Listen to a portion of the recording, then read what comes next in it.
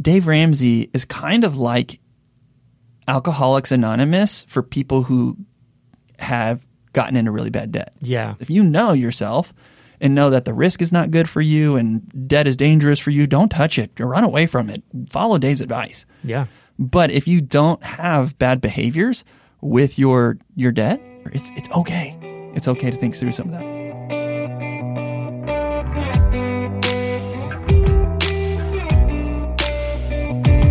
Welcome to the Stewardship Podcast. We want to help you be a good steward. I am Daniel, and I am joined by Grant. Yes, you are. Hi, Grant. Hi. We're going to be joined by another vocal person. Yeah, that's true. On this episode. Today, that was a terrible hook. Today, we're talking about how to be a good steward of debt. Yeah. So I'm sure you read it in the title. Mm-hmm. But yeah, is debt good, Grant? Yeah. Or is it bad? I just don't think we can have this conversation without bringing on that other voice, as you mentioned. Yeah. And we're going to discover the real answer to that question by... So we have Dave Ramsey here? Well, no, Dave Ramsey's not in studio. But we are going to listen together to one of Dave Ramsey's responses to the question, is there such thing as good debt? And we'll get to hear his response to it, and then you and I will respond to it as well. And for context, you and I both have taught Financial Peace University. Yeah. You and I both like Dave Ramsey. Yeah. We think he does a lot of really good for a lot of amazing people. However, I'll just speak for me now specifically. There are some things that Dave Ramsey says that I could argue one way or the other on some of the stuff he says. And then there's other things that he says, and I'm like, oh, no, that's way wrong, right? Yeah. So I do not 100% agree with everything Dave Ramsey says. And part of my response in this podcast is going to be just that. You, listener, are going to hear some specifics of things that I agree with and disagree with in his response to, is there such thing as good debt? Now, I think that there's other things that you have to note here. Daniel, how does Dave Ramsey make money? What is his income based off of? Well, I mean, he's smart, so there are a lot of avenues. That's true, yes. But I think most of it is going to be his radio show. Yeah. Where he gets people to call in and ask him questions. Yep. And he dishes out advice all the time. Yes, and the best way to get a lot of people to listen is to have a certain attitude, is to have a certain type of conversation. Personality. Yeah, really a personality. And he's very good with that. He's so good with that. Oh, yeah. And on top of that, he is also selling other products and services associated with the advice that he gives, right? Mm-hmm. And his advice is in the way that he earns income and the way that he gets people to listen to his radio show, again, earning more income, has a lot to do with having a hatred towards debt. Okay? So that's context for him. He's very well established, a clear villain. Yes. Which is marketing. Yes. Yep. And it's good. And it's good. So that you have to have that context. Now, Daniel, how do I make my money? You sell financial products. Yes. You serve people in their finances. Mm-hmm. And then they pay for those services. Yep. And one of the services and companies that I own is a mortgage company, which is the largest debt anybody could get for their life. So context, as a listener, you need to understand, I earn income by helping people go into debt, the biggest debt of their life.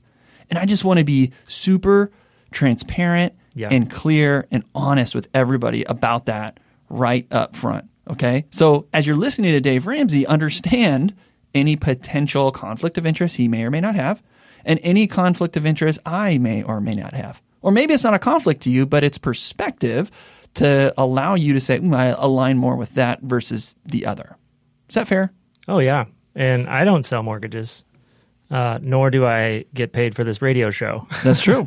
So I guess I'm unbiased, right? You are. No, not totally. We recently did a video about how Dave Ramsey cost me a house. It's been one of our most popular YouTube videos yet. So if you haven't watched that video yet, you guys got to watch this one where I basically interview you and say, hey, you followed Dave Ramsey's advice. How did that work out for you? And you shared the story of what you and Heather did. You guys got to check that video out. It's on YouTube. Yeah. Long story short, though, I agree with a lot of what Dave says, too. but not necessarily everything. Correct. Correct. So this is what we're going to do. We're going to go ahead, jump into listening to Dave Ramsey's response on this interview that he has with this individual.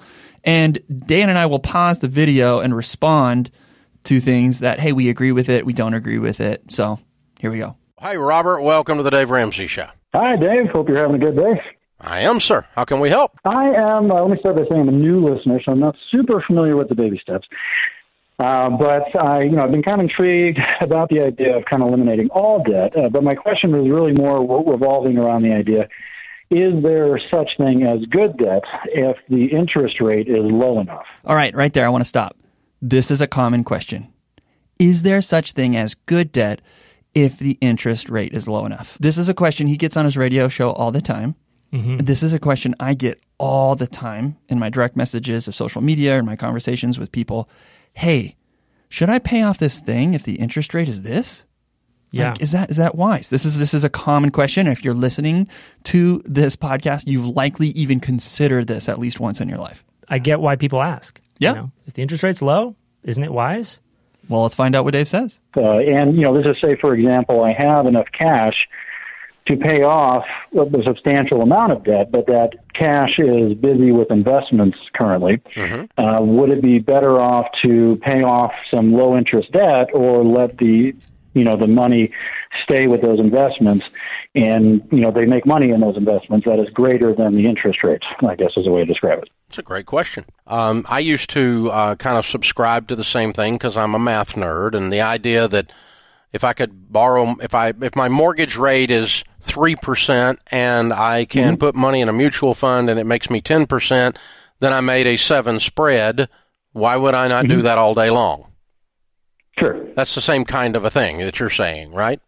Correct. Yeah. So, for example, I have a small business in Colorado, and we own a warehouse, and so there's a very big loan against said warehouse.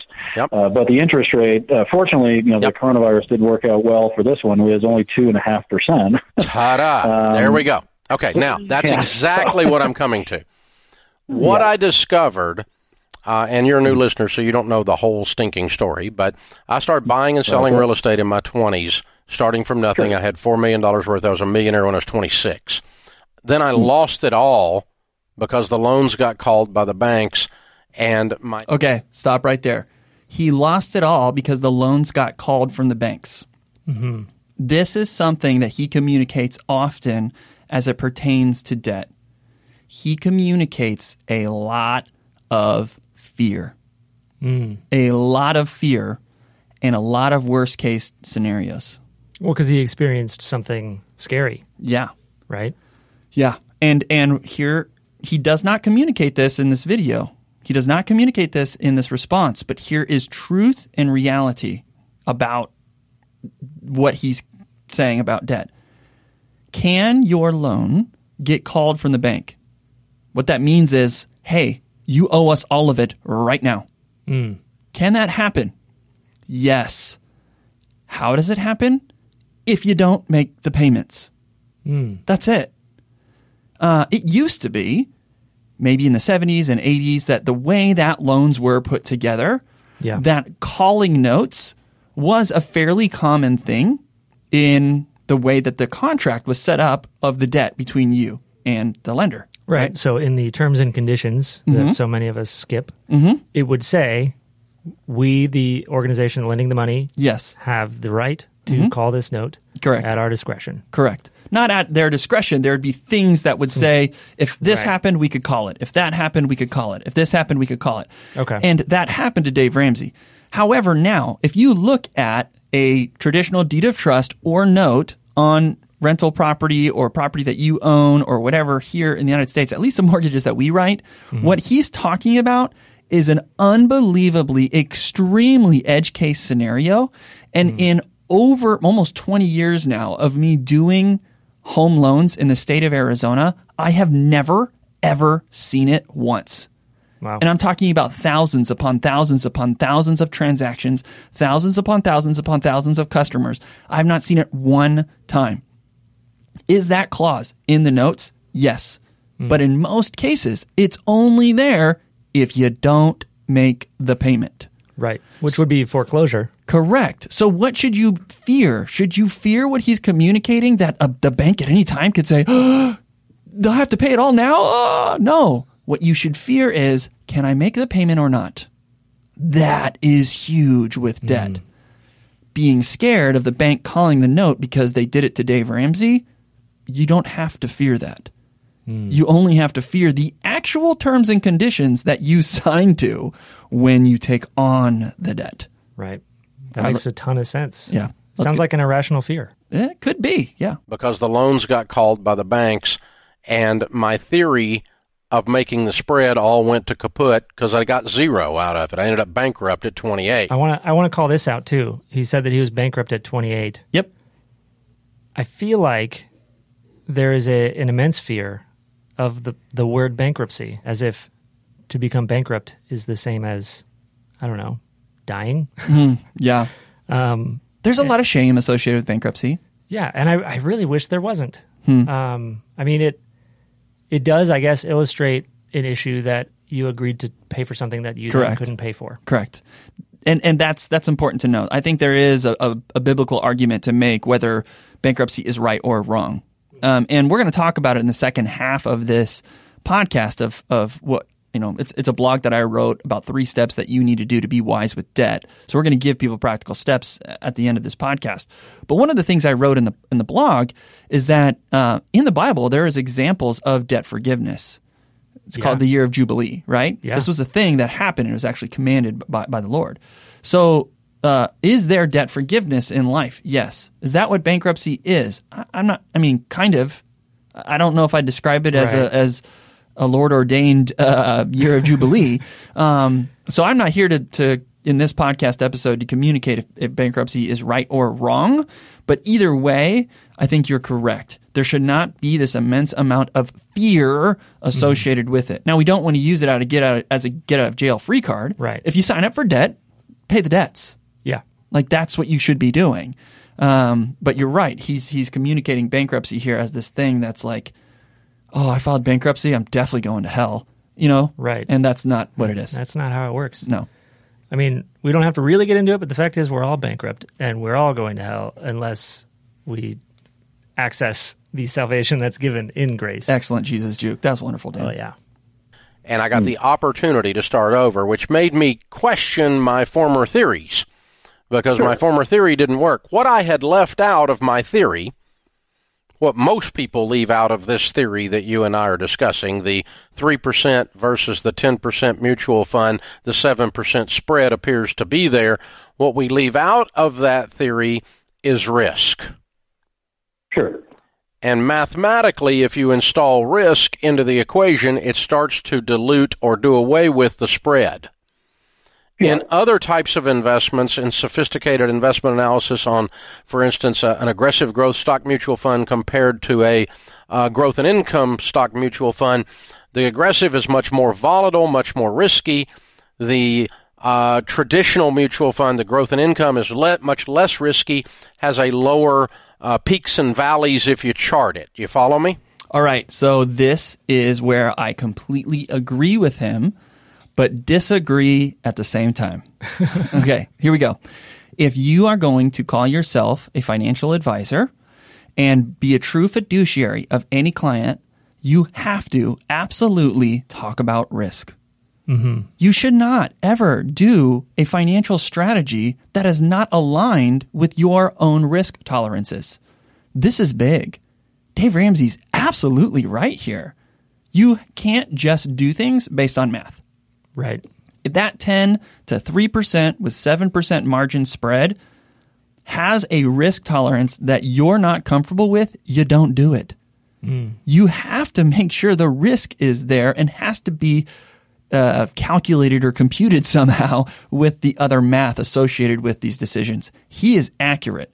However, and we're going to continue to hear, I don't agree with the way that he communicates risk. Again, the risk and fear that the note is going to be called, that's not even a real risk. Like, understand truly what the risk is. Don't just believe something is risky because somebody told you it is. A lot of times fear and risk is not properly evaluated because we're letting fear take over our heads. We're letting fear take over the decisions rather than actually looking at what the real risk is. Assess risk, just make sure it's real risk. Yeah, and I noticed on the subject of fear, he didn't just bring up risk as an important thing to consider, but he said that the risk will do away with the spread. I didn't even pick that up. That's not true. That's not. It might diminish the spread. Mm-hmm. The risk might say the spread doesn't make sense for you. The risk might say the spread is totally fine for you. But either way, the risk has to be a part of the conversation. It can't diminish it, especially for every single person listening right now. Everybody's risk tolerance is different, and that's something that's got to be understood as well. Yeah. So you would never compare a high-risk volatile fund rate of return, apples to apples, with a lower risk, less volatile return. So you might make a 10% on that growth in income. You might make 22 on that aggressive, but you don't compare them the same because we don't compare the roulette wheel with a CD. What? You don't compare the roulette wheel with the CD? Okay. And for everyone listening, he doesn't mean compact disc. Yeah. He's talking about a certificate of deposit, which also is an antiquated term. Yeah, right. It's like a savings account, right? That has a very, very low rate of return with next to no risk. And you can't call the roulette wheel an investment strategy or a savings account. So no, he's completely not only comparing, like his point of, there's risk involved here, and he's giving this example. It's fine, right? I understand why he's doing it, but again, understand his context. He is pushing even more fear about debt right now. Yeah. He's comparing debt to Vegas. Yeah. He's reinforcing not only debt, but also investments, because he was talking about the different funds. Yeah. I feel like he's reinforcing the false thinking that investing is gambling. Yes. A lot of people think that too. No. Putting my money in the stock market's gambling. I better just save it. No. That's not true. No, it's not at all. The difference between gambling is that the odds are legitimately mathematically stacked up against you. Investing over any 10-year period of time in the history of the stock market ever, all time, you have a positive return. Yeah. Like there's real math associated with both of these. And with debt isn't gambling because debt, there aren't odds. The odds are related to your ability to pay it back. And that's a great point, because he communicated that the bank just called the note, and that's the fear, right? That's why he had to file bankruptcy, is because the banks called these notes. But that's makes people feel like debt is gambling if at any time, without knowing, you could have the roulette wheel spinning on your favor and then the bank call the note. No, that's not a thing. That's not how debt works. There are real terms here. If they call the note, you'll know it because you agreed to that term, and it explains exactly how they would do it if they would do it. Right. We adjust for risk. And what happens in what you're discussing is we forget to adjust for risk. So I learned the hard way that risk is real, and people learned it again in 2008, and they learned it again with COVID this year, that risk is real, and that when you have debt, you are susceptible to getting your freaking head taken off. What? Yeah. Hey, he's right. Recession was a thing. Yeah. He's right. Whenever COVID happened, there were some impacts to our economy. We're still feeling that stuff with inflation even, right? Yeah. So all that's true. And all of that needs to be considered as part of your financial plan and how you're investing. Risk needs to be evaluated. I 100% agree with him. Yeah. I disagree with losing money being equivalent to losing my head. Correct. Getting your head taken off. Like this is the part where it's like why so many people listen to his show, right? That's fun to listen to. Yeah. It's dramatic. Yeah, it's great. Like, this is really good marketing. Dave Ramsey's, he's just so good. He's so good. So get your head taken off. If you think debt is equivalent to getting your head taken off, like he's speaking right now, that's fine. You're not wrong for feeling that. And that also means then you probably shouldn't engage in a strategy like this. Yep. But if you hear him equate debt to getting your head taken off, and you think it's ridiculous, then this might be something to consider, right? So what is your risk tolerance? Yeah. Well, I agree. My question, I guess, in regard to that. So I consequently decided to be and live debt-free as the shortest path to becoming and staying wealthy. Stop. That is absolutely 100% something I disagree with. It's not true. It is a really good, safe path to building wealth. If you are 100% fully debt-free, you can build wealth. And it's probably the wealth building strategy that has the least amount of risk. But he said fastest and quickest. Right. 100% false. Well, it is the fastest because every business ever has never taken out debt, right? False. Right? Oh, wait. Most businesses start with debt because they need the capital to start a business. Correct. To get to quickly, before they can get the cash on hand, scale. Correct. Right? And I'll prove it to you right now. Everybody that was a homeowner who took on debt and bought a house in, say, 2019, here we are in 2022. Mm-hmm. I just saw a statistic, Daniel, that showed that almost 9% of all homeowners have a home that is now valued over $1 million. Wow. That's the highest percentage of millionaire homes in the history of our country. On top of that, a real data statistic, in the year 2021, homeowners' home values increased in value more than the average person's W-2. Wow.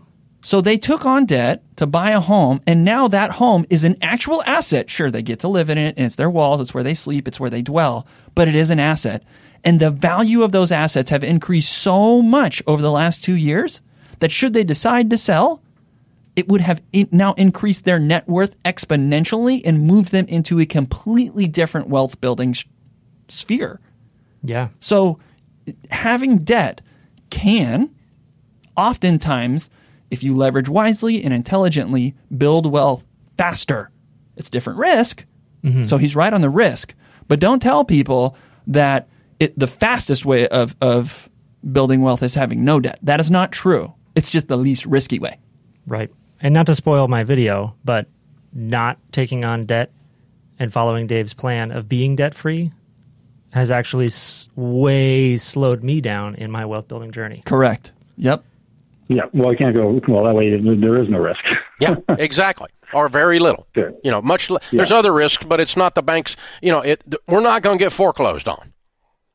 Sure. At all. Now, do I buy fewer things because of that? Yeah, because it takes more money. I don't have I don't own as many buildings. I own a bunch, own several $100 million worth of real estate nowadays, but. So why does he own several $1 million? This is an authority piece, right?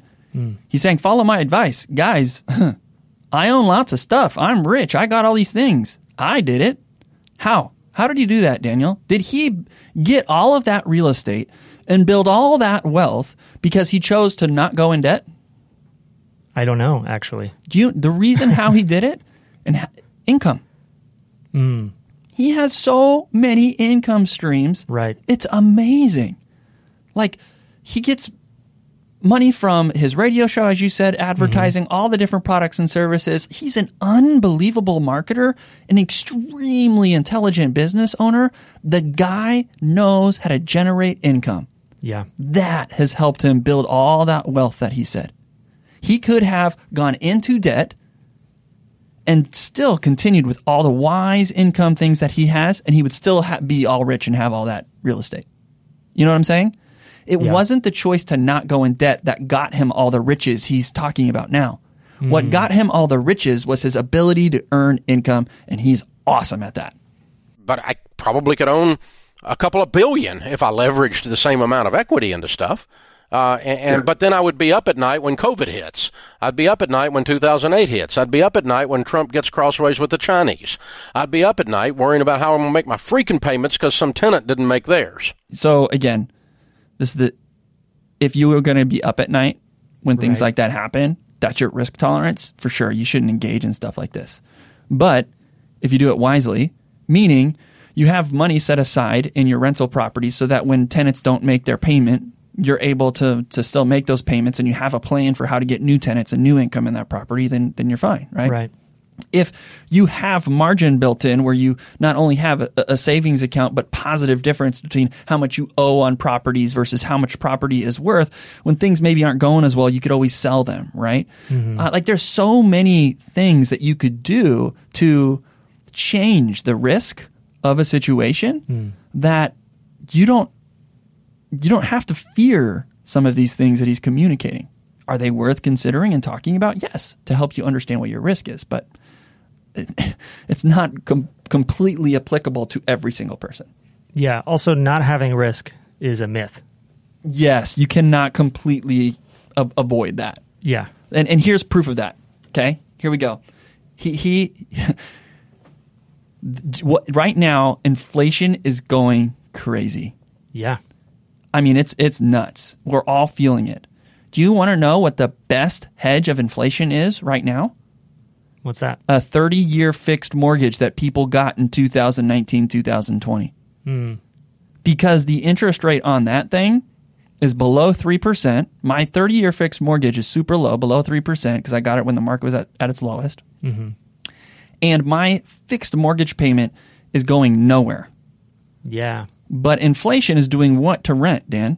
Oh, it's hiking. Yeah. And how are you sleeping at night as knowing that you're a tenant and you're going to have to pay landlords when your lease is up? Yeah, I'm still debt-free. Uh-huh. But being debt-free has not given me financial peace. Correct. Right now, my concern, finding income. Yes. Because that's income is what we need. Yes. And a radio show about how to get more income might be more helpful than a radio show on how to stay out of debt. Yeah. Because being debt-free does not hedge against inflation at all. Correct. So your point of you cannot completely remove risk is super wise, and people can feel that right now with inflation risk.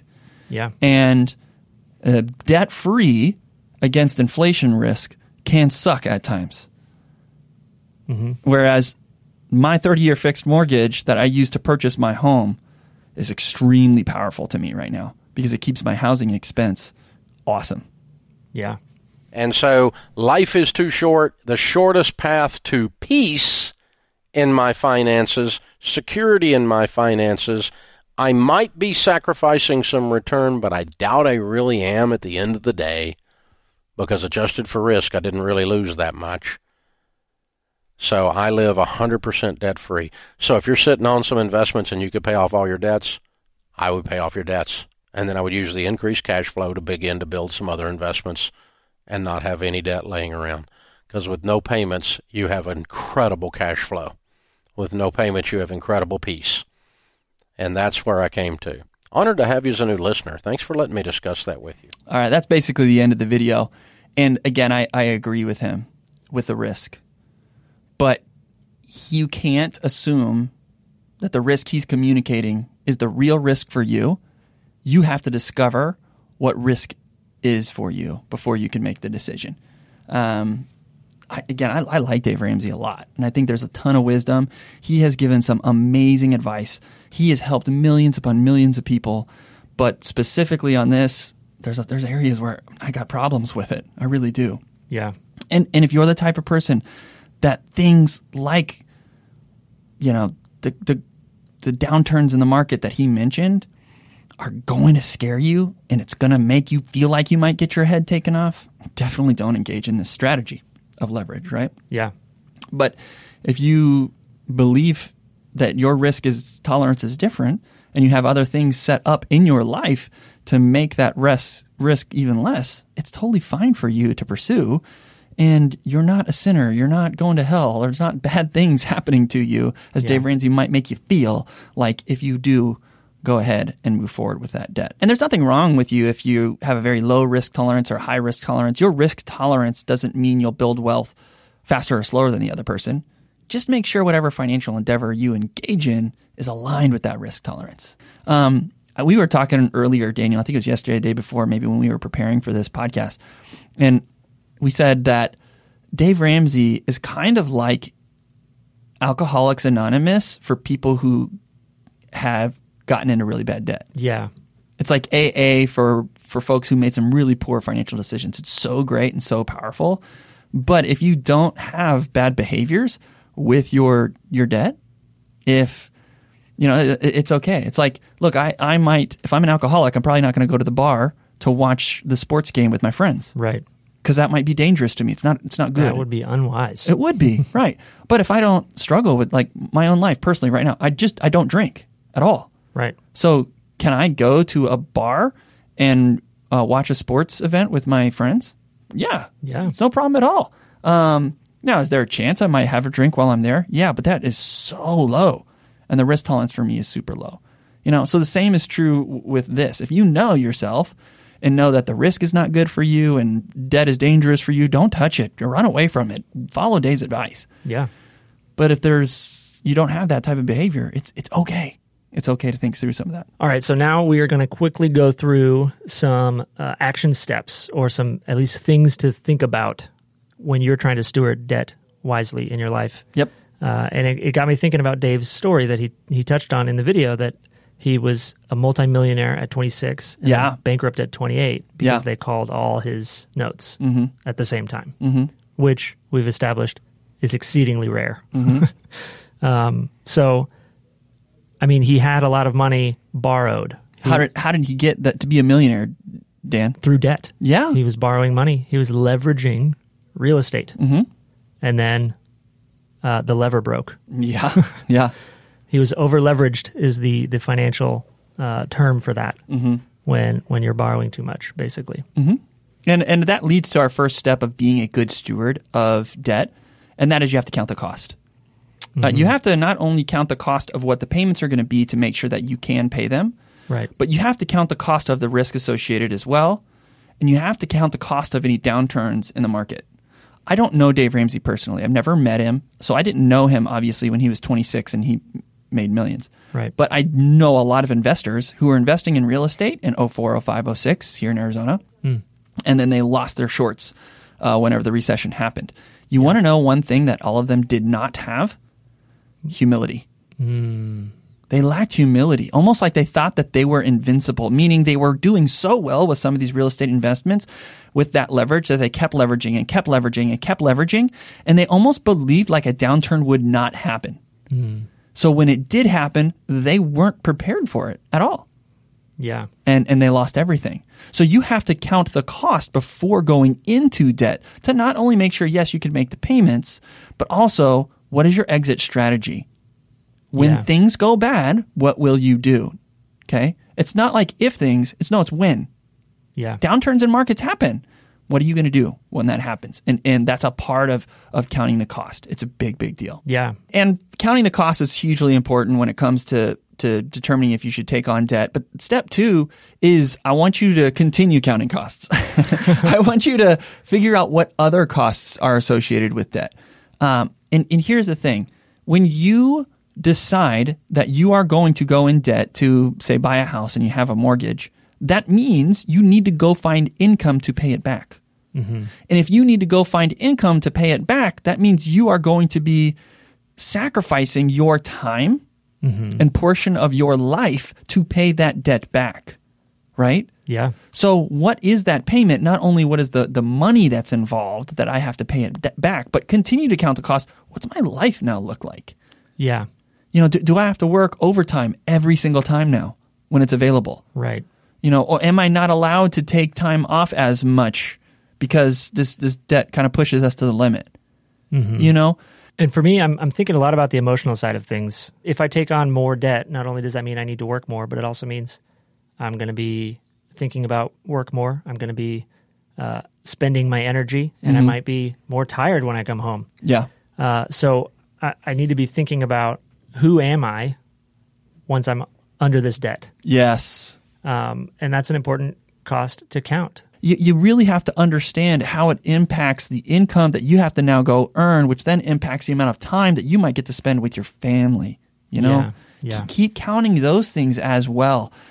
Really, really count the cost before going into debt. And the third step before determining if you should take on debt and if you're going to be a good steward of debt is prioritize paying it back. Yeah. Really. We talked a little bit about bankruptcy at the beginning, Dan, but this has to be a priority for you. Mm-hmm. It's an agreement. Have integrity. Read through the terms and conditions of the debt that you're agreeing to pay, and make sure that paying it is a priority for you and in your life. Because that contract, it's a big deal. And if you don't take that contract seriously, you could end up like Dave Ramsey at 28, where people are calling notes because you're not making payments on stuff, right? Yeah. So prioritize debt whenever you take it on. It's not just some flippant, easy thing that the world makes it out to be. All debt, whether you're swiping a credit card or whether you're signing a mortgage note, is serious. And you have to know that your integrity is on the line, and you need to prioritize paying that off with everything you've got. That's a big deal.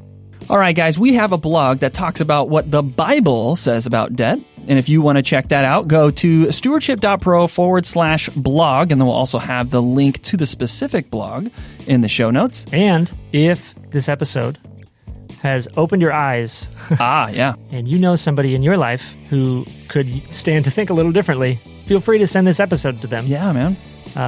Because we really want to help people adjust their mindset and really remember that personal finances are personal. Yeah. You can do it Dave Ramsey's way, you'll be fine. You can do it a little bit differently my way, and you'll probably be fine too. But making it set up for you personally is what's most important. Yeah. Dave Ramsey is famous for saying that, cash is king, debt is dumb. Right. Debt, in Dave Ramsey's words, it's amoral. It's a tool. But what you do with debt can be dumb or it can be wise. Assess your risk and make sure that before you engage in debt, that you're making wise and not dumb moves. The debt is amoral. It can't be dumb. It can't be good. It can't be bad. It's what you do with it that matters.